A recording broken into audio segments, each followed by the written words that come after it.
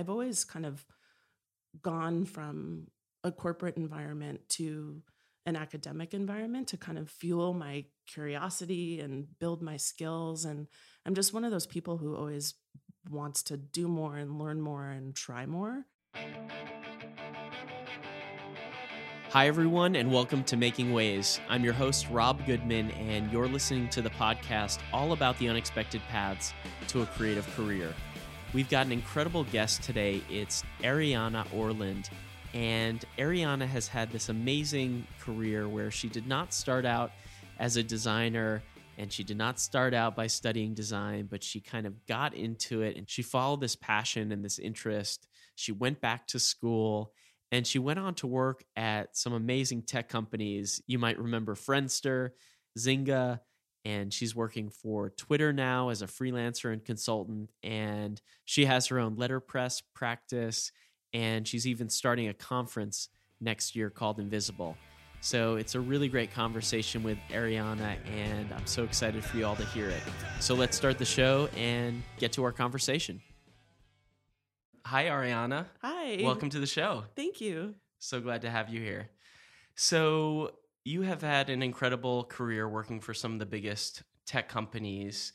Nowadays, you're helping startups in a variety of different creative roles. Tell me a little bit about what you're up to now, and also what kind of roles you typically take on as a freelance operator these days. Yeah. So these days I spend a lot of my time at Twitter.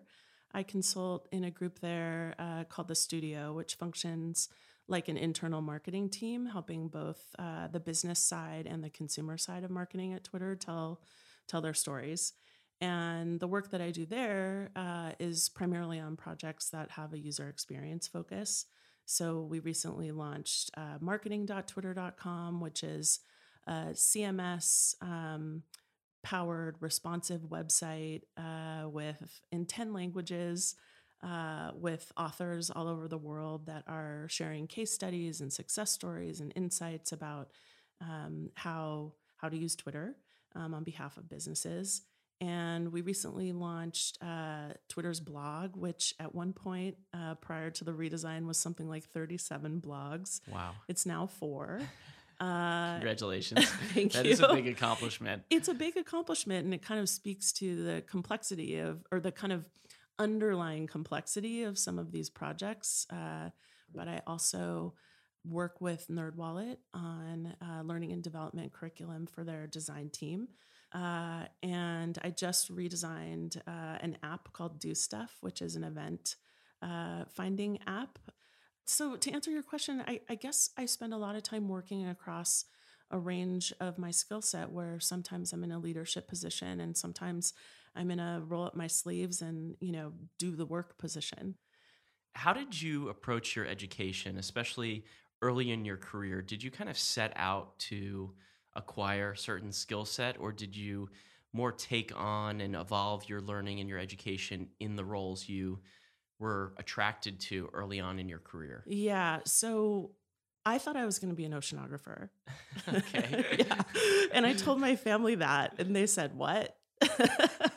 And so I figured I had to go back to the drawing board and pick something else. And so then I said, "Well, I'm going to be a photographer." And they said, "What? How on earth would you have a career in photography?" And so I had to go back to the drawing board, and I ended up choosing humanities as a major. And I actually created my own major. So I was an American Studies major at UC Santa Cruz, but it allowed me to curate my own curriculum, which was largely around American popular culture and photography and kind of allowing me to be creative, but somehow backed by a humanities degree that would guarantee me some kind of job. And then after school, I sold shoes, which again wasn't really a career path. And fortunately, I had a roommate who was temping at the time, and she was asked if she had any photography skills. And she said no, but my roommate does. And so she asked if I was interested in being a slide librarian for an architecture firm. And I had kind of come to this place where I was thinking about quitting my shoe selling job. And so I figured, why not do it? And once I got to the architecture firm, I had my own office. There was a computer in the office. I didn't have my own computer at the time. And I was good with photography, and I took quickly to learning how to use the computer. And that kind of led me to this path of marketing, communication design, and then later on design. But I was very aware early on that I didn't have the foundational skills to be a graphic designer. And so I took those on outside. I took classes at the community college, and kind of pursued it that way. And I've always kind of gone from a corporate environment to an academic environment to kind of fuel my curiosity and build my skills. And I'm just one of those people who always wants to do more and learn more and try more. And I think oftentimes in a business environment, you're relied on for doing one thing very specifically, or maybe a sampling of things very specifically, but you don't oftentimes get the opportunity to grow your skill set. And it sounds like you were always drawn to these creative roles, like the story you just told, where you brought these ideas to your family, well, minus the oceanographer. It's a little more scientific, I guess. But at least the photography and things like that. It seems like you were drawn to more creative paths early on, but you felt, either family or society or your own restrictions around, no, it has to be a career. It has to be something I can, get in and move my way up. So I guess, when did you realize, look, this path keeps calling to me, I have to go investigate it? Was it a circumstance kind of situation, or did you just realize, put all that stuff away, let me just, pursue my passions? Yeah. So I had worked at the architecture firm, as I mentioned, and I was kind of unhappy there. And I had worked for quite a while on helping the chief information officer there digitize their slide library. And he took a liking to me, and he knew that the role that I was in, which I think at the time was marketing coordinator, was really, not the right fit. And he agreed to set up informational interviews for me around San Francisco. And I went to a couple architecture firms, and he was also friends with Clement Mock, who ran Studio Archetype at the time. And so I went to Studio Archetype under the construct of an informational interview. And I went there, and I walked into this place, and everybody's photos were on the wall, and the receptionist was so nice. And their work was on shelves, because at the time they made physical things too, like product packaging and whatnot. And I walked, and it was flooded with light. It was in Potrero Hill, and I walked in, and I thought, oh my God, I hope they like me. And I went through this informational interview, and I left the interview, and I thought, those are my people. That's the feeling that I wanted to get when I walked into a company. That's the kind of work that I want to do. Those are the kind of people that I want to be around. And I was like, hoping that somehow I could turn this informational interview into a job. And so I wrote my heart out of this thank you note, and I sent it to them. And, I got a nice thank you back. And I was still working at the architecture firm. And I think I got laid off like on a Wednesday from the architecture firm. Architecture is a really cyclical industry. It ebbs and flows. I was low on the food chain, and I got laid off. And a few days later, I got a note from Studio Archetype, and they said, why don't you come back in? We have a role, and we'd like to talk to you about it. So, it was kind of accidental, and maybe more on an intuitive level. And I kind of needed to see it reflected back to me in this environment of Studio Archetype to realize like that is the kind of place that I want to work and the kind of work that I want to do. And so how long did you stay at that agency? And then when did you start making your way into technology? Yeah, so Studio Archetype was a design agency in San Francisco founded by Clement Mock. And in many ways, Clement is considered like the godfather of information design. And they were a boutique agency in San Francisco in the 90s. So I worked at Studio Archetype, and one of the last projects that I worked on before the dot-com crash was Walmart.com. So that was their holiday 2000 website. Walmart had a website at the time that was created in Bentonville.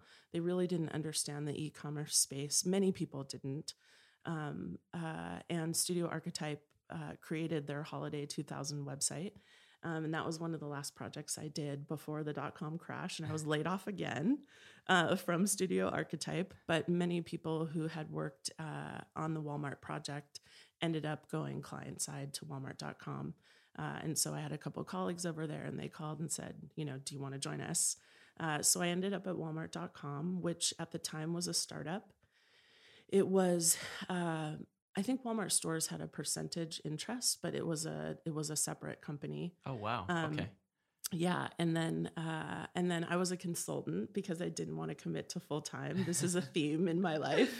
That was your first kind of move towards like being a consultant, being freelance. Let me just try this out. Yeah, let me try this out. Yeah. Do you think that had to do with like some of the layoffs earlier where you wanted control of the situation, or was it that you wanted to be able to just start jumping from experience to experience? So if I'm being honest, I had some judgment for working for Walmart. I wasn't super comfortable with it. I didn't really know what the role was going to be.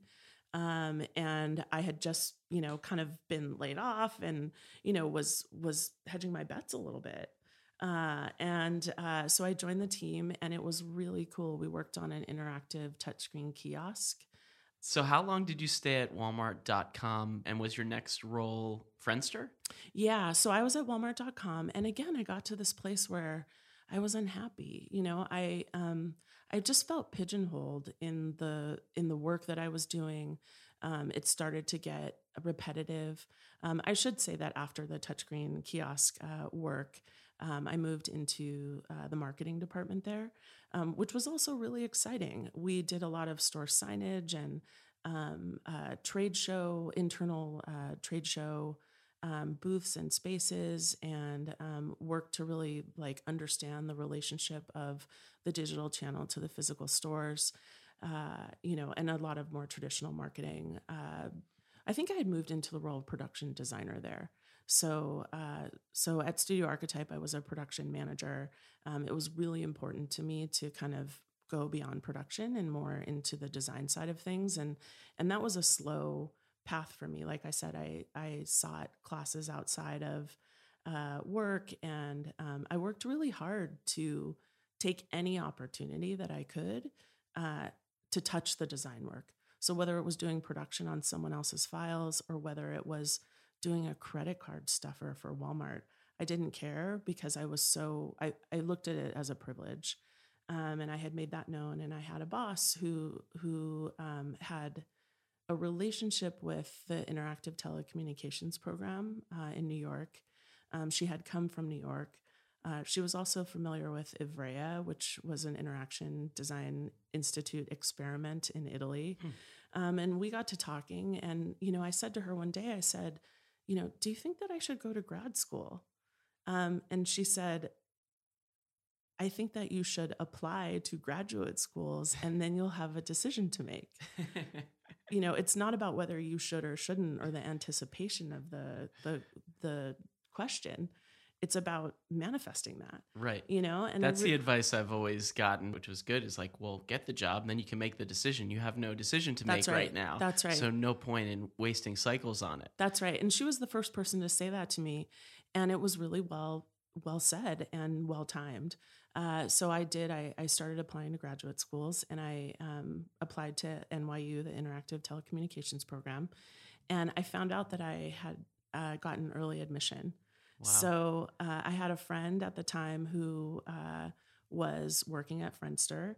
I actually had a lot of friends who had been part of the .com crash, who were kind of working in different places. Because of the crash, everybody got distributed to these different companies. And I told them that I was going to go to school. And friends said, well, why don't you come help me, here before you leave for the summer. And one of those places was Friendster. My good friend Shireen, who I worked with at Walmart.com, had gone on to Friendster. And she invited me to come work with her there. And so I did.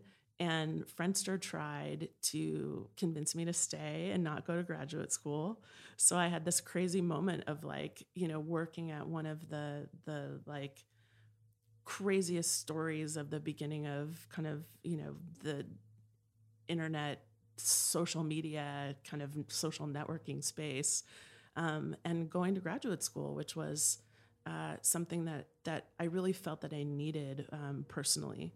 And kind of this, that was one of the big choices that I had to make in my life. That's a tough decision because it was a rocket ship at the time. It was a rocket ship at the time, but I had also this kind of other intuitive side of myself, which was like, I want to be more self-actualized, I want to be a better designer. I want to have bigger ideas. I want to think about things beyond mouse and keyboard. I want to grow myself professionally and intellectually. So I had that, and I had this kind of like stay, buckle your seatbelt, and like be a part of this. And I really didn't know what to do. And I asked a couple of the smartest people that I knew in my life, what they thought. And, a lot of them didn't know either. But I think that it was the intuitive side of myself that just led me to go to school. I just knew that I needed to do that. And I wasn't attracted to the chaos and the craziness. It was exciting to be there, but it wasn't like that studio archetype feeling of like, these are my people. This is a place that is about the practice of design and the ideas. It felt like this is a place that's about like this wild ride. And like, if you're into that, then that would be exciting, but it didn't culturally, I wasn't comfortable there, to be honest. So you were happy at the time with your decision, and looking back, you feel good about it? Looking back, I feel good about it. Given what ultimately looking happened. back, I feel good about it. And yes, I'm really happy with my decision. Going to graduate school was one of the best things that I ever did. It was wonderful to have a time where my ideas could be my own. It was wonderful to be in an environment that let me explore my creativity, and the relationship of that to technology, that wasn't about budgets and timelines and ROIs and kind of fitting into design as a service on behalf of business. It was about like, how do you think? What do you want to make? And what are the possibilities of that? And so what did you do after you finished school and with all these kind of newfound skills? Yeah. Where did you go forward from there? Yeah. So while I was in school in the summers, I was still consulting and freelancing. So I worked for friends at EA and PayPal and a lot of companies here in San Francisco, even though I was in New York. And that was really great. To be able to kind of balance school out with kind of continuing in my professional practice. Yeah, that's so great. That must have been a ton of work. Yeah, but it was really good. Again, I love making things, and I really do view the work as kind of a privilege. It's a privilege to be able to work on these things, to touch these things, to create experiences for people, through the craft and practice of design. It's like I would do that 24/7 if I could. So while I was in school, I was still freelancing. And then after school, again, I started freelancing in New York. I think because I was kind of part of the .com crash initially, the boom and then the crash and kind of the rise again of 2.0, I had this professional nucleus that then got distributed to lots of other companies, and I had those relationships. And as my friends and colleagues went on in their careers and their relationships began to grow, it just put me in a really good place where I had colleagues and people who needed help. So you didn't have to pause work during school. You kept going. And then did you take on a full-time role after school, or did you just keep consulting? I kept consulting. I was lucky enough to work for a man named Hillman Curtis, who was very big in the Flash community early on. He was on the lecture circuit and a very well-known designer. And And so he wanted to kind of transition more into film, and he needed someone to continue running his web practice. So I worked for him for quite a while, and I consulted in a lot of other companies at the time too. So yeah, it was a lot of consulting. It's kind of a blur. And when did you make your way to Zynga? Because I know that was a big role, big opportunity again. Yeah. So for Zynga, I began working there as a full-time employee in 2010. And they were one of the clients that I consulted for probably like a year, maybe even 2 years before that. And he said, look, I have this project and I think you would be really great for it. I want you to talk to this woman named Rhiannon. And so I called her up and she said, yeah, we're actually building a social network for games. Your first full-time job in many years, in right? many years. Yeah. In many years. Yeah, I went for it. So we moved out here and I worked on that project for about a year and a half, maybe 2 years. I was design director on that project. And the project was interesting and, kind of getting to see what was going on behind the scenes at Zynga was interesting. The scale was interesting. But the project suffered because it was really leverage in the relationship between Facebook and Zynga. And many of the decisions, like what we were working on, were beholden to the state of that relationship. And so there was a lot of, we're using Facebook Connect, we're not using Facebook Connect. And that decision has huge impact in how the product experience comes together. And so the kind of back and forth of that, I went back and forth too many times on the ride. So I wanted to get off. And I ended up moving over into the marketing team there, which was really exciting. Zynga, as we've said, was kind of a rocket ship too. And there were a lot of amazing partnerships that were going on, and a lot of just really interesting opportunities from a marketing and branding perspective that allowed me to kind of go back to this other side of my skill set. So I tend to work across marketing executions as well as product executions. And so, I had been deep in kind of Zynga product thinking for, half of my tenure there. And then moved into the marketing side of the business, which let me kind of spread those wings on the marketing and branding side. Having worked at some of these startups, what kind of lessons do you feel like you bring to projects now with startups you're working with, or even Twitter and other places? Like, what have you learned by seeing some of the chaos that kind of informs the work you do with them now? Yeah. So early on in my career, I sort of wanted to be an individual practitioner and kind of stay within the practice of design because the business environment made me uncomfortable. But then I realized that what designers work on is defined by a group of people, oftentimes where there's no design representation. So it made me kind of, once I had that realization, want to participate more in the management side of that decision making. So, I've learned that designers need to participate in the business side of that relationship. They need to be in the rooms where those decisions are being made in order to kind of shepherd the practice, create the right deliverables and timelines, and to really advocate for how design can best serve those business needs. So, I've learned that design needs to be in the room where the decisions get made. I've learned that good design isn't enough, that design needs constant advocacy. It needs constant, I don't want to say selling, but I do think it needs languaging. So, in a business environment, for people who are not design practitioners, the way that they talk about the work is defined by the limits of their ability to express that. And I think if you have a designer in the room or someone who can create more access in the conversation and more perception around what it is that the group is seeing, that's really valuable.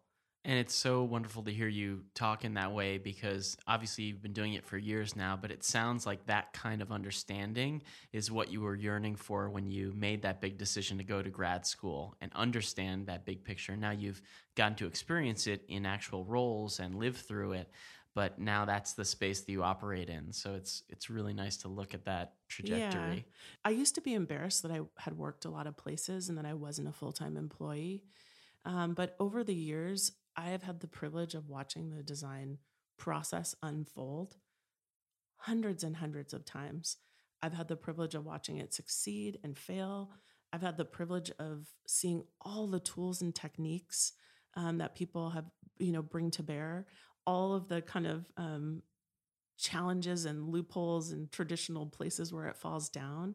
And so, I really view my more diverse experience as a huge asset, just a huge asset. And you've talked about how much you love being a student and learning, but I know teaching has been a big part of your career as well. Tell me about your experiences teaching and what you've learned, and kind of what's been maybe the hardest part of teaching for you and where you've taught. Yeah. So I've taught at UC Berkeley Extension, CCA, and Parsons, and I love teaching. And I think, in terms of like what I found surprising about it, maybe how much I loved it. When I started talking about the work and the assignments, how much I had to say, it kind of poured out of me, and I was surprised by that. Um, and how invested I was, and how proud I am of my students. When I went to NYU and I graduated, the dean of the Tisch School, she reads this Apollinaire quote. And I decided, well, at the end of my class, I'm going to read this quote. And I did. This was my first class, and I started crying. Wow. I was so proud of my students, and I was so proud of myself. And I have the quote. Do you want me to read it? Yeah. Okay. It says, "Come to the edge," he said. "We can't. We're afraid," they responded. "Come to the edge," he said. "We can't. We will fall," they responded. "Come to the edge," he said. And so they came, and he pushed them, and they flew. That's awesome. And I read it to my class. Like, it gets me emotional even now. It's such a beautiful quote, and I think it's such a reminder to everyone, that like it just it takes one person, to say you can do it, to kind of give space and light to whatever that intuition that you have about yourself that maybe you kind of can't get across the finish line. Well, I think your story is incredibly inspiring. And now that you're kind of thriving as this freelance consultant, you've been doing this for years. Now you want to move into the space of actually hosting a big discussion around design with Invisible, Yep. which is a conference that you're going to be launching next year. Mm-hmm. So tell me about that, and what made you want to do this and kind of add your voice in the kind of conference space and design discussion at large. Yeah. So Invisible Talks is a conference about the creative process. And, I realized that's what I've been doing for the last 20 years. In meetings, in classrooms, in coffee chats. Yes, I have been in the throes. I have been enchanted. I have been in a fever dream of the creative process, with different groups and faces and names and companies and people and, my own individual pursuits within that. But like, that's the space that I feel most alive in. And I've lived in San Francisco off and on for many years, but mostly on. I was in New York for 6 years, but I think I've been here maybe 15 or something like that. And, I feel like San Francisco is kind of unique in that it can be a very insular, it can be a little balkanized. And I just have this vision or desire slash impulse to want to bring the creative community together. I don't feel like we're together enough. I don't feel like there's that it's big enough. I don't feel like it might be big enough, but I don't feel that we can all feel into our relationships with each other enough. You know, the city is largely dominated by tech, and design and creativity. It needs a voice. It needs its own kind of locking of arms, and the world is a better place when people get together and talk about ideas. So, for Invisible, I think it's been 20 years in the making in certain ways. Ariana, thank you so much for joining the show. I really love the conversation, and I think listeners are going to get so much from your journey. Oh, thank you so much. I did too, and I really hope so too. Okay, that was the conversation with Ariana Orland. I'm so glad you guys listened, and I hope you learned as much through our conversation as I did. Ariana, thank you so much for joining the show and being so open and honest and giving with your story. Thanks to our listeners out there. If you are loving what you're hearing on Making Ways, please head on over to iTunes and write a review. It's a really powerful way for more people to get turned on to the show. Thanks to our partner, General Assembly. If you go to ga.co and use the offer code Making Ways at checkout, you'll get 15% off any class or workshop, so check them out. And if you're interested in going beyond the episodes of Making Ways, check out makingways.co. I post show notes and original illustrations and articles there.